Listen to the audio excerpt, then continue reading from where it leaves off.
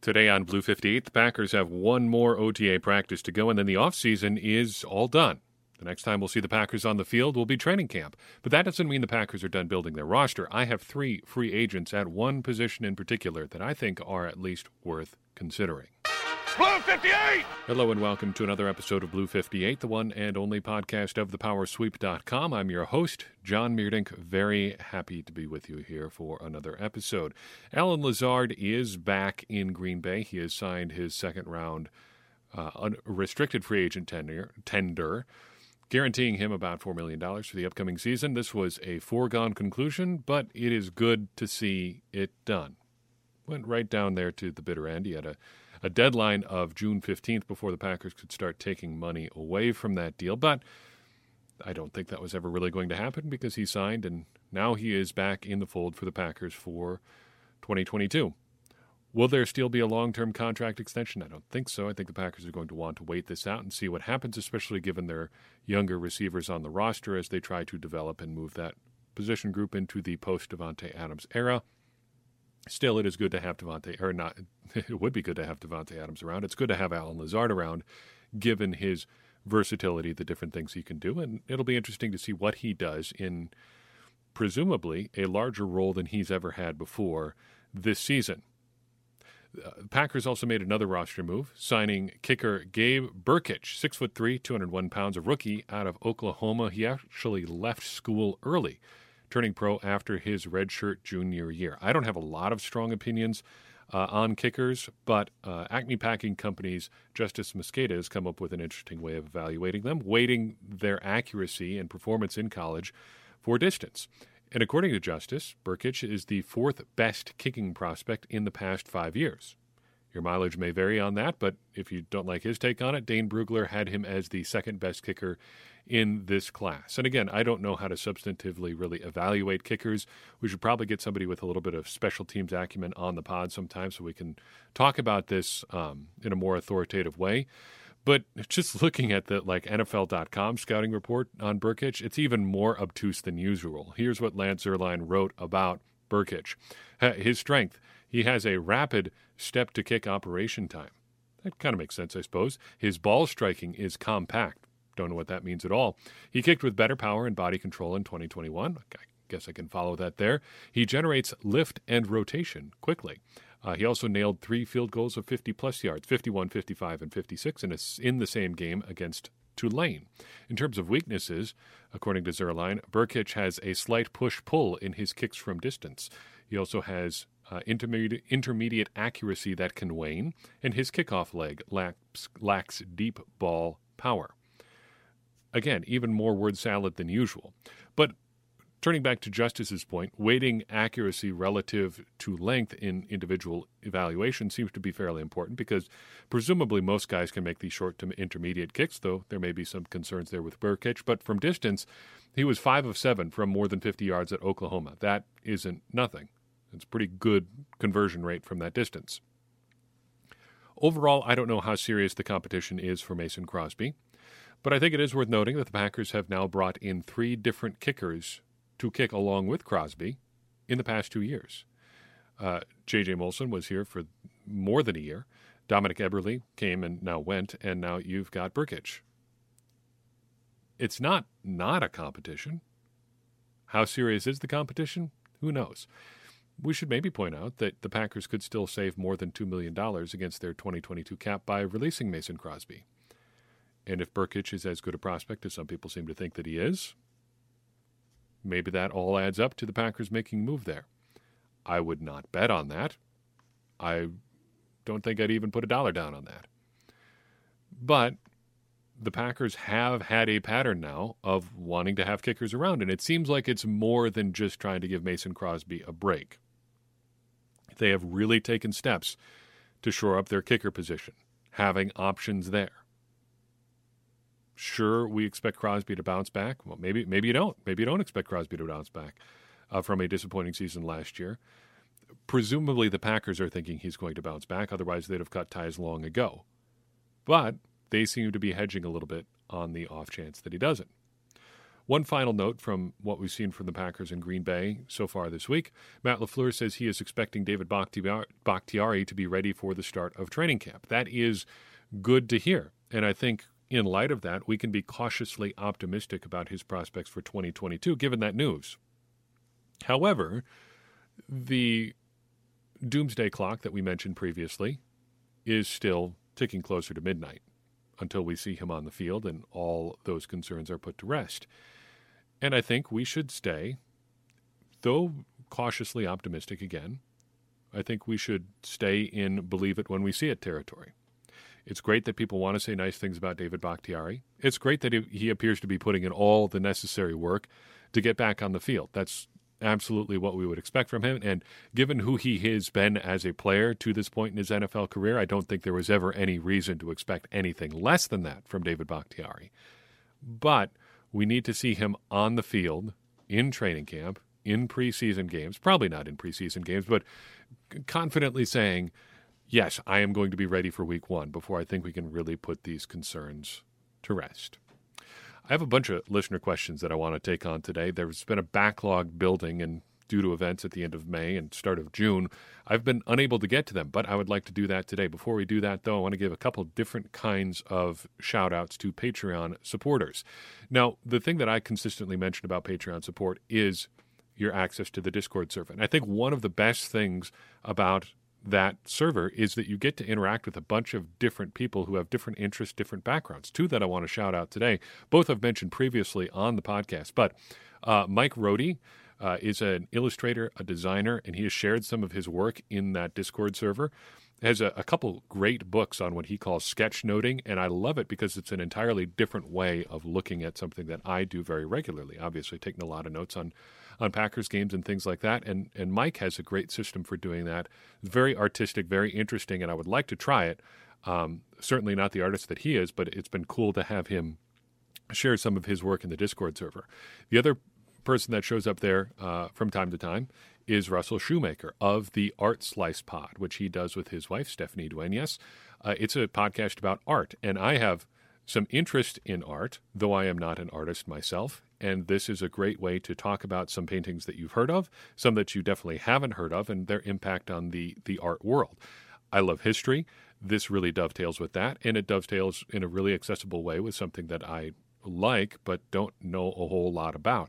I'm the sort of art appreciator where we go fairly regularly to the Toledo Museum of Art, and I walk around and see all the paintings and stuff and think, that is really neat. I couldn't do that. But it's really great that you did, because I enjoyed looking at this picture. Russell and Stephanie go much deeper than that, explaining the context for some of the paintings that you've heard of, some that you haven't. You have the opportunity to interact with people like that in the Discord server, and we do a good job, I think, of sharing interests that maybe go outside of football in there too. It's a really cool community, and I hope you consider becoming a part of it by heading to patreon.com/thepowersweep. Your questions. The very first one comes to us from Ricard in Stockholm, Sweden, and we're trying something different here that I want to give you the opportunity to do. But first, let's see what Ricard has to say. Thinking about last year and how rusty they looked in the season opener versus New Orleans, since they are facing the Vikings, a divisional game in the season opener this year, do you think they will approach the preseason and week one in a different way than last year? Before we get into Ricard's question, I want to give you the opportunity to submit something where you can hear your own voice on the podcast. Hit us up with a voice memo at thepowersweep1959@gmail.com, and we'll be sure to include your question in the show if that's something that you would like to do. We'd love to get questions on the show in a different sort of way, so give that a shot. I'd love to play that audio on the air. So, to Ricard's question, I think everything's on the table, and I think this is something the Packers definitely need to take a look at. After a couple of situations last year, you had two situations where the Packers and Matt LaFleur approached rest and conserving people in two very different ways. Last year, the Packers and LaFleur went very light in the preseason, both offense and defense. Aaron Rodgers obviously didn't play in the preseason, but most of the Packers starting defense didn't play either. And wouldn't you know it, the Packers came out very slow in week one. Now, we've got the correlation and causation question. How much did those things really have to do with one another? I don't know if you can get a definitive answer there, but I think it's at least a data point in one part of that discussion where you say, hey, maybe we should look at doing things a little bit differently. Last year, LaFleur also had actual players on the field playing meaningful snaps in Week 18. Nobody of note got hurt except for Marquez Valdes-Scantling, which ended up being quite a big deal, wouldn't you say? So, to the question of rest and conserving players and things like this, I think this is a situation where Matt LaFleur's philosophy perhaps deserves a little bit of scrutiny and presents an opportunity for reevaluation. I think we are going to see more Packers players on the field in the preseason this year. I think Aaron Rodgers pretty much has to play some snaps this year given the turnover at the Packers skill positions. You've got a bunch of new guys out there, and you've got an offensive line that's going to be configured differently too. I think that unit needs to be together at some point in the preseason. It may not be a lot of snaps. It may be 15 to 20 on a couple of drives, but I think it is worth getting those guys out there. We have talked about the idea of practicing practice before. One of the things that I enjoyed the most about playing college football was the practice. It was practicing everything that you're ever going to do, including practice. So before training camp even started, my freshman year, our coach took everybody out on the field. It says we're going to walk through what a practice is like. So here's where everybody stands in warm-ups. Here's where everybody goes when it's time for position groups. Here's where it goes, or here's where everybody's going to go when it's time for starting offense to go against scout defense and scout defense to go against starting offense, so on and so forth. And you just walk through all of those things. This is kind of like that. Getting an opportunity, even if you don't need the reps, if you're Aaron Rodgers, to just get out there with everybody. And I think there's a case to be made that the Packers should do that just because of the amount of turnover that they're going to have on their offense. Next question comes from Ray Sebe, and it's one of two that we have about Marquez Valdes-Scantling. So he asks, MVS's abilities are still kind of odd to me. How many players in the league can do what he does? He's like the modest budget version of Tyreek Hill, but only one aspect of Tyreek. I think you kind of hit the nail on the head there. MVS had tremendous game-breaking speed, and so does Tyreek Hill. The unfortunate thing is MVS, by and large, pretty much only had that. He was one, well, we've seen it statistically. You can break it down any number of ways, but one of the best ways that you can look at his impact is just looking at yards per catch. He led the league in yards per catch in 2020. In 2021, things still went down, but in terms of like yards per target and yards per catch, he was always up there right at the top. Unfortunately, there's a flip side to that, where if you look at his catch rate relative to his targets and relative to yards per catch, he was one of the worst in the league. You can slice it a whole bunch of different ways, but his catch rate on deep balls was not great. Even compared to comparable guys who got comparable amounts of deep balls thrown their ways, he just didn't catch a whole lot of them. Now, maybe that's a quarterback thing. Tend to think not with Aaron Rodgers. But part of his skill set was being a relatively inconsistent guy with the ball in the air. Pretty unique guy. And he presents a pretty unique replacement situation for the Packers. They've got to replace one specific thing in their offense. And the question of whether or not they have the guys to do it, I think, is going to remain open for some time. Not a very long time, because here comes the jet sweep guy with a question along those lines. He asks, is it safe to expect MVS-type utility as a floor for Christian Watson this year? His speed and size is a given, and scouts have regularly noted his downfield blocking. I feel those traits give him a chance to fill that role seamlessly. Tend to agree here, though I wonder if Romeo Doubs is also going to have something to say about that as well. But I think expecting Christian Watson to fill a role like MVS did in terms of utility is pretty much a given this year. Production may be a little bit different. We've talked previously about how Packers wide receivers tend to not produce very well as rookies, and really league-wide, guys tend to not produce very well as rookies because of the adjustment. It takes a while to get used to playing at an NFL level. Suddenly, every defensive back you face is virtually as fast as you are, though not exactly, given how fast Watson is and a guy like MVS was. But in terms of production, I could see it going either way. Certainly, it wouldn't be all that difficult to overcome or to surpass what MVS did in 2021 in terms of production. So that shouldn't be a huge ask there. But it also wouldn't be all that surprising to see Watson be more like 2019 MVS. Some fits and starts, some certainly good games in there, but some games where he disappears entirely, and that's just the nature of being a rookie.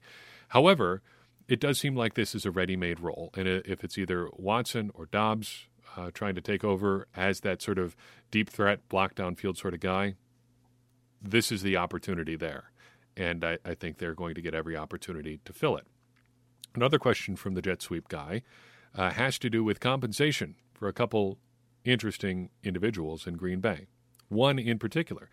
He asks highest paid quarterback, then highest paid left tackle, then highest paid cornerback. Next up is highest paid outside linebacker. Good question. He's speaking, of course, about Rashawn Gary, who you would have to think would be next in line for an extension. Of the young players coming up, it's Gary, it's Elgton Jenkins, and it's Darnell Savage. I don't think the Packers are in a rush to get Darnell Savage done. And Elgton Jenkins, though he's in the conversation, is going to be complicated. First, he's coming back from the ACL injury, but also good luck figuring out his market value.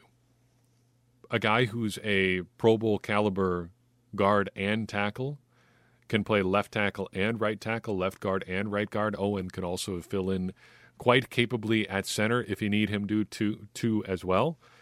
So I think his value boils down pretty much to just one word, expensive. But beyond that, how do you figure out what to pay him? I don't know.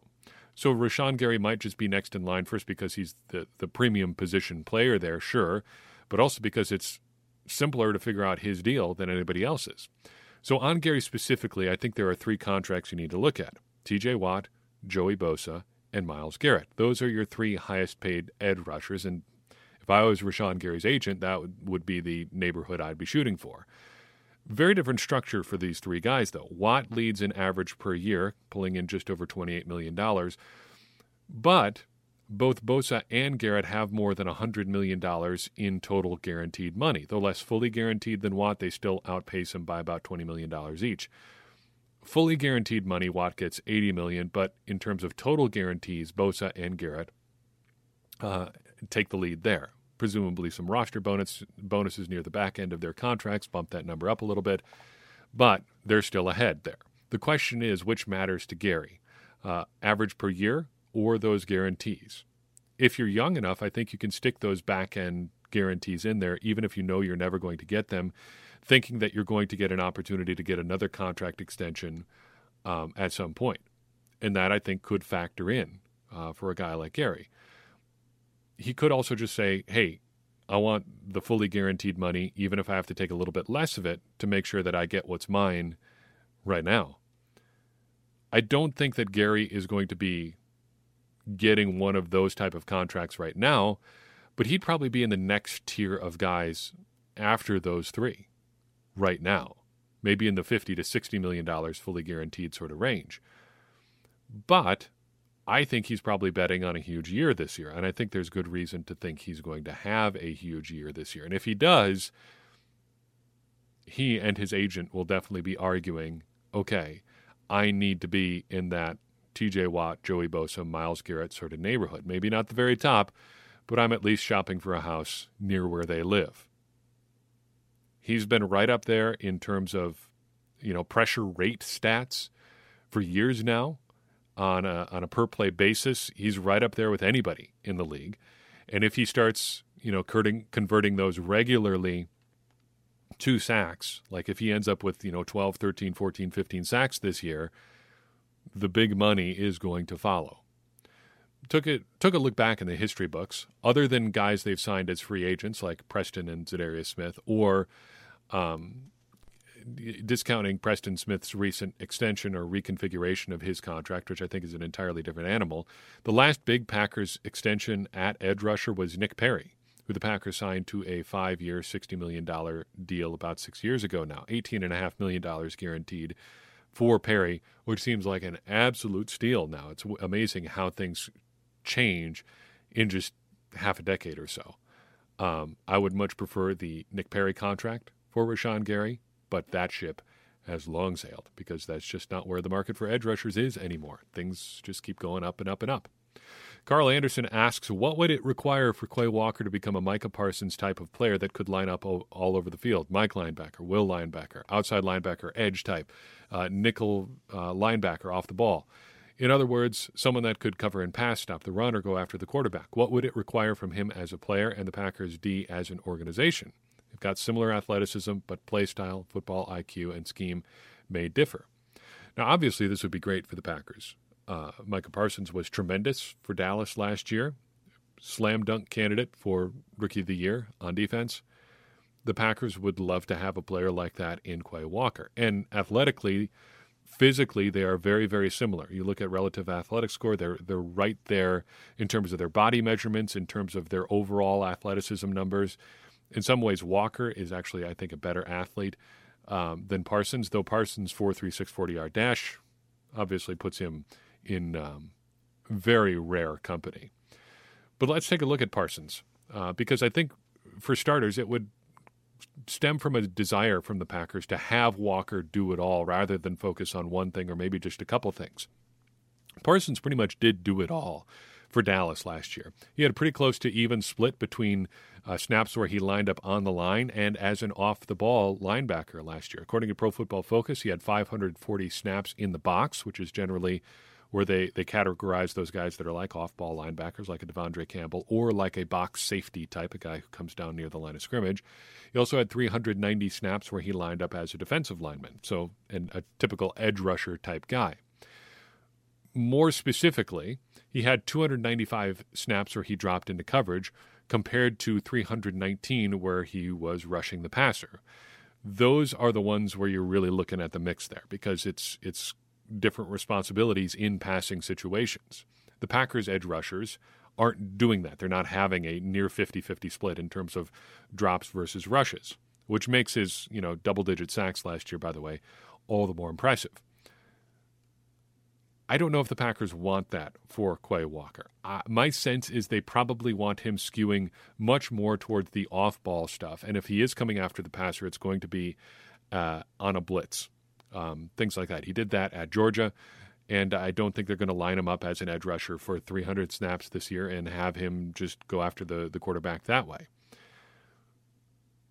So I guess to Carl's points here, the Packers would have to have him want to be like Micah Parsons. But let's assume for a second that they want that. What would Quay Walker need?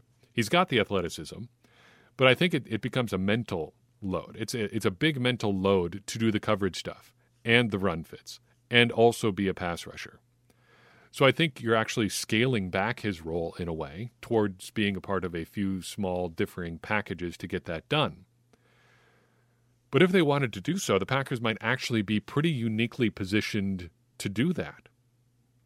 They've got a guy who can be their number one at linebacker. It's Devondre Campbell. So the Packers don't need a lead dog at their traditional linebacker spot. They've also got Preston Smith and Rashawn Gary on the edge. If you were of a mind where you wanted Quay Walker to be that do-everything guy in the defensive front, you could really sprinkle him in at those spots in addition to giving him some spot duty as a traditional just inside linebacker guy. It wouldn't take away all that much from your defense. It wouldn't take away all that much from what he can do because he's going to be doing these things in smaller doses anyway. He's never going to be, well, never is a long time. He's not right now going to be the top dog at anything. So he is kind of this new movable chess piece kind of by default right now anyway. Maybe they line him up on the edge and have him rush. They did it with Oren Burks last year. If you can do it with Oren Burks, you can definitely do it with Quay Walker. It's going to come down, I think, to what the Packers want for him, because I think he can certainly do it. Isn't that the best use case for Quay Walker? I think actually yes. Maybe not to the extent that the Cowboys moved Walker around or moved Parsons around, but if you could have him do those things capably and just have him be kind of like this, where's he going to show up sort of player for opposing offenses to keep track of, that's a good thing. And it kind of speaks to what we talked about regarding Walker on draft night. Didn't seem like an obvious pick at the time, but he does give the Packers a lot of versatility in a lot of different ways, and they can force the matchups onto the offense now with a guy like him on the field. He's certainly capable of doing it. He did it a little bit at Georgia. He's got the athleticism to do it in the NFL.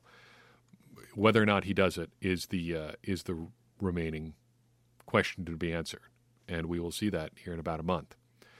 2 final questions related to free agents. First, from old Packers fan. Any possibilities for the Packers to add a veteran free agent or two between now and the start of training camp? I've seen some wide receivers mentioned as being the best fit for the Packers, including Julio Jones, Will Fuller, and Odell Beckham Jr. Each has significant availability questions, with OBJ unlikely to play before the playoffs. I think something more likely is cornerback, with Kevin King and Kyle Fuller still available and no draft choices at the position. Maybe safety if they like guys like Jaquiski Tartt or Landon Collins, or if a veteran like Harrison Smith gets cut loose. Any thoughts on further reinforcement or other roster-building moves coming soon? Very good question. And related to this one, QHM also asked what my preferred edge rusher in free agency would be right now. But first, to old Packers fan, definitely a possibility. The Packers are definitely shopping. Brian Gutekunst has shown us that his roster-building process never really stops. He never feels like he's set with his 53. But they are definitely in bargain hunting mode. They're not looking to pay a premium for anything. If you're looking at it as a trip to the grocery store, you're at the point in the shopping trip that you're looking for store brand stuff that you might have forgotten you need. Oh yeah, the thing that I always end up grabbing a couple more of is like sandwich bags. It always seems like we are running out of sandwich bags, so pick up a couple whatever store brand sandwich bags that we need. Maybe you're at Walmart and you're checking out the $5 Blu-ray bin, just looking for something that maybe you haven't seen before, or you just want a physical media copy version of a movie that you like. I don't know. I'm not going to judge. You're looking for value, but you're not looking to spend a lot of money. The Packers are looking, but I don't think anything is necessarily imminent, but that is fine because you can wait at this point of the year. You've had a chance to take a good long look at anybody who is a free agent at this point. And you can take your time making up your mind. The Packers signed Devondre Campbell on July 9th last year and Dennis Kelly on July 29th. They can add value late in the process. But say the Packers were looking. If it was me, I'd be shopping at these three positions. I'd be looking for wide receivers, just looking for that perfect deal who's a veteran that can give me a little bit more than what I've got right now. I'd be looking at edge rushers. I'm looking for a Whitney Mercilus type, a third, maybe fourth edge rusher who gives you an alternative to just starting a guy like J.J. Enagbare at that spot, going with a guy like J.J. Enagbare or Jonathan Garvin as your fourth edge rusher, or maybe even third edge rusher at this point, and tight end. You're looking for a prospect, I think, at tight end, because I think anybody who's actually going to play significant snaps is long since gone. You're looking for a guy who can be this year's Tyler Davis. Maybe get sprinkled into some packages late down the stretch, or a Dominique Daphne, an athletic guy who really kind of lacks a position. Those are the three places I'd be looking. Looking at one of those three spots specifically, to QHM's question, basically, again, we're trying to find this year's Whitney Mercilus, or maybe more accurately, the defense's version of Sammy Watkins, a guy whose career maybe has taken a couple rough turns here over the past couple of years, who the Packers think they can maybe resurrect and get a little bit of value out of. So there's three names in terms of edge rushers that I'd at least consider signing: Jason Pierre-Paul, Ryan Kerrigan, and Carl Nassib. Jason Pierre-Paul turned 33 in January, and he's certainly the most decorated edge free agent available. He's definitely not a traditional stand-up outside linebacker type, but I'm sure he could do it. He could probably do the Za'Darius Smith type role too, hand on the ground on the outside or move inside. But I would think he's almost certainly looking for like an Ndamukong Suh type mercenary deal. So he's probably out of the Packers' price range, almost assuredly out of the Packers' price range. But of these three, he's been the best most recently. He only played 12 games last year, of note. He's also only played a full season just once in the last 3 seasons. So if you're concerned about that kind of thing, there's your red flag there. But in terms of ready-made guys who could really contribute to the Packers' edge rusher group, it's him. Super expensive, but if you're going to spend money on free agents, I think I would rather do that even than wide receiver, because the Packers have a serious need for edge rusher depth beyond Rashawn Gary and Preston Smith. The next guy, Ryan Kerrigan, is probably one of the longest-term contributors still available, one of the best pure edges available. He played 16 games and had no sacks last year for Philadelphia, only just over 300 snaps, but I think that tells you a lot about the kind of player who's available right now. To me, he's a see-what-he's-still-got sort of signing. Maybe you bring him in, it's going to be a low-end deal, and just see if he can still play, if he's still interested in playing. I didn't Google to see if he had retired or anything, and just looked at a list of available free agents. Whitney Mercilus was on the list. We know he's not available. He is retired. Maybe Kerrigan is in that category too.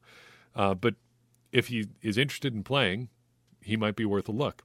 The third guy is intriguing is probably too strong a word. Interesting, maybe due to his physical dimensions more than anything else, but interesting. Carl Nassib. Relative to the rest of the list, he is still pretty young at 29, and he's absolutely huge, 6'7", 275 pounds. To me, this is emblematic of the sort of signing I'm looking for. I'd rather have a real NFL player than a rookie or Jonathan Garvin as my third or fourth edge signing. He's not a guy you're going to bring in to set the world on fire. He's a guy who's going to be a known commodity on your depth chart. Again, not going to set the world on fire. You're not looking for him to set the world on fire. You just need a known commodity, a guy you know can play at the NFL level, and Nassib is that. I think you could do worse there. The Packers certainly are rolling the dice there on whether or not they can. But that type of signing, I think, would be worth exploring for the Packers. I'll throw you one other name to watch here, just because if you're looking for a reclamation project, this might be it. The 49ers say they are going to part ways with Dee Ford at some point in the relatively near future. He ended the last 2 seasons on injured reserve with a variety of injuries, and he has played more than 325 snaps in a year just once since 2017. Now, the 2 times in his career that he's played at least 15 games, he's had double-digit sacks. He's been very, very good. But he hasn't been that player consistently pretty much ever, and he certainly hasn't been that kind of player in a while. If you are into the stock market analogy of buy low, sell high, when it comes to Dee Ford, you really can't buy much lower than him right now. But if he became available, I think you'd at least have to have a conversation. If you're going to do the what does he have left sort of conversation about Ryan Kerrigan, you can have that about Dee Ford as well. Maybe he's interested in a reclamation tour for his own career in Green Bay. If injury concerns are a thing for you, you are all the way out on Dee Ford. But given how highly he was thought of in both Kansas City and San Francisco, despite his injuries, I don't think you can rule it out entirely. So I've got for you in this episode, I'm very happy to give you a little bit extra in this one. Just again, I feel bad though. We were going to take time away because of what happened in late May and early June. I want to be back in the swing of things, and I'm grateful to be getting back into the podcast studio and giving you a regular flow of content because it's fun to do, and I enjoy doing it. So hope you enjoyed this show, a little bit extra in this one. If you enjoyed it and you think there's somebody else in your life who would enjoy it too, go ahead and share it with them. That's the number one way we grow, and I would appreciate it if you would help us continue to do that. Doing that is also going to get more people involved in this conversation that you and I are having about the Green Bay Packers, which in turn is going to help all of us become smarter Packers fans. And as I always say, smarter Packers fans are better Packers fans, and better Packers fans are what we all want to be. I'm your host, John Meerdink. We will see you next time on Blue 58.